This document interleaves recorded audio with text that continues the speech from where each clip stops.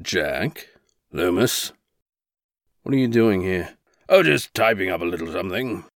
I didn't know you knew how to use a keyboard. It's pretty simple when you think about it. It has these little letters painted on there and everything. What are you... You and I need to have words, Lou. We are having words, right now. What is it you've written? I've finished your book for you. What? I've finished it. Which one? Doesn't matter. I had to take it upon myself because you haven't written a word since you started this little wardrobe thing. I have written. Not near enough, I fear. I was making progress. Yes, well, I was dying of old age. Give it a read, will you? Move over, then. It's about a butler. Quite so. But my butler story is nowhere near completion. Just read it. It's hilarious.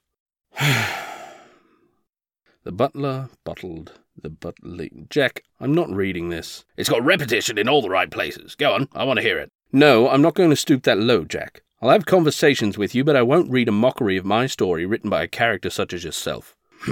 You call yourself a narrator. I am a narrator, just not for you. If you were half decent, you'd be itching to show off your skills. I am full decent, Jack. Not with grammar like that, you're not. Besides, what harm can a little practice do? That's the way now. Start from the top. Let's hear how your book finishes. The butler buttled the butlee, but Lee said, but I want to be buttled. The butler said, but Lee, you can't be buttled, you're not a butlee, you're a gardener. So Lee gardened the garden, and while gardening whistled, Gods, I need me some dosh. And that's when it struck him like butts being buttled. I'm going to rob the boss. Jack, this is rubbish. It wasn't meant to be amazing. It was only meant to be a distraction. Excuse me? It was only so these guys could get into position. Hello, Loomis. Hello. Leroy, Ryan.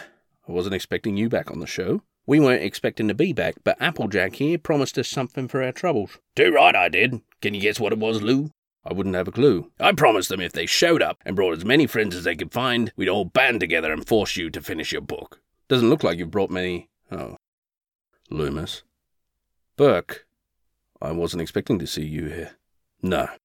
I thought my story'd be done by now and I'd be free to rest. You've kept me in limbo for far too long now. Not deliberately, I assure you. I know. I've seen you open the document and stare at my name for hours at a time, never writing anything.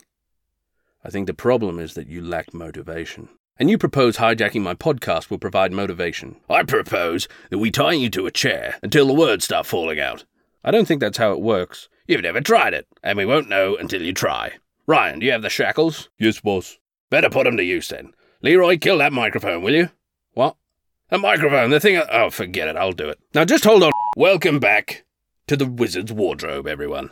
Little Lou just had to duck out for a few episodes. I'm your host, Applejack Washbreeze, Wizard. Now, there's a few things Lou didn't get to mention before his sudden departure from the show, so I'm going to talk at you for a little bit. First things first, the Writer's Wardrobe is brought to you by 8 sponsors. 8 of them. We have Alison Clark, formerly the highest bidder, David Stanton, Tova Opacini, Lou's parents, of course, Jake Brennan, Mikko, and currently the big spender Tommy J, who's pledged a whopping $6 per month. So you'll be seeing a lot of him in the upcoming audio adventure. Now, there are a few things in place that Loomis has been tossing up, but I'm going to jump in and bring them to everyone's attention. So, my creator, Loomis Lutnak, has a Patreon page. He wants to ensure the writing community and those that support him get a lot of bang for their buck, so to speak. So, when he reaches $25 a month, he's going to be constructing an audio adventure starring me, Applejack the Wizard. It's a fantasy adventure told 5 minutes at a time. When he reaches 35, he'll interview a member of the writing community every month and talk a little bit about their book.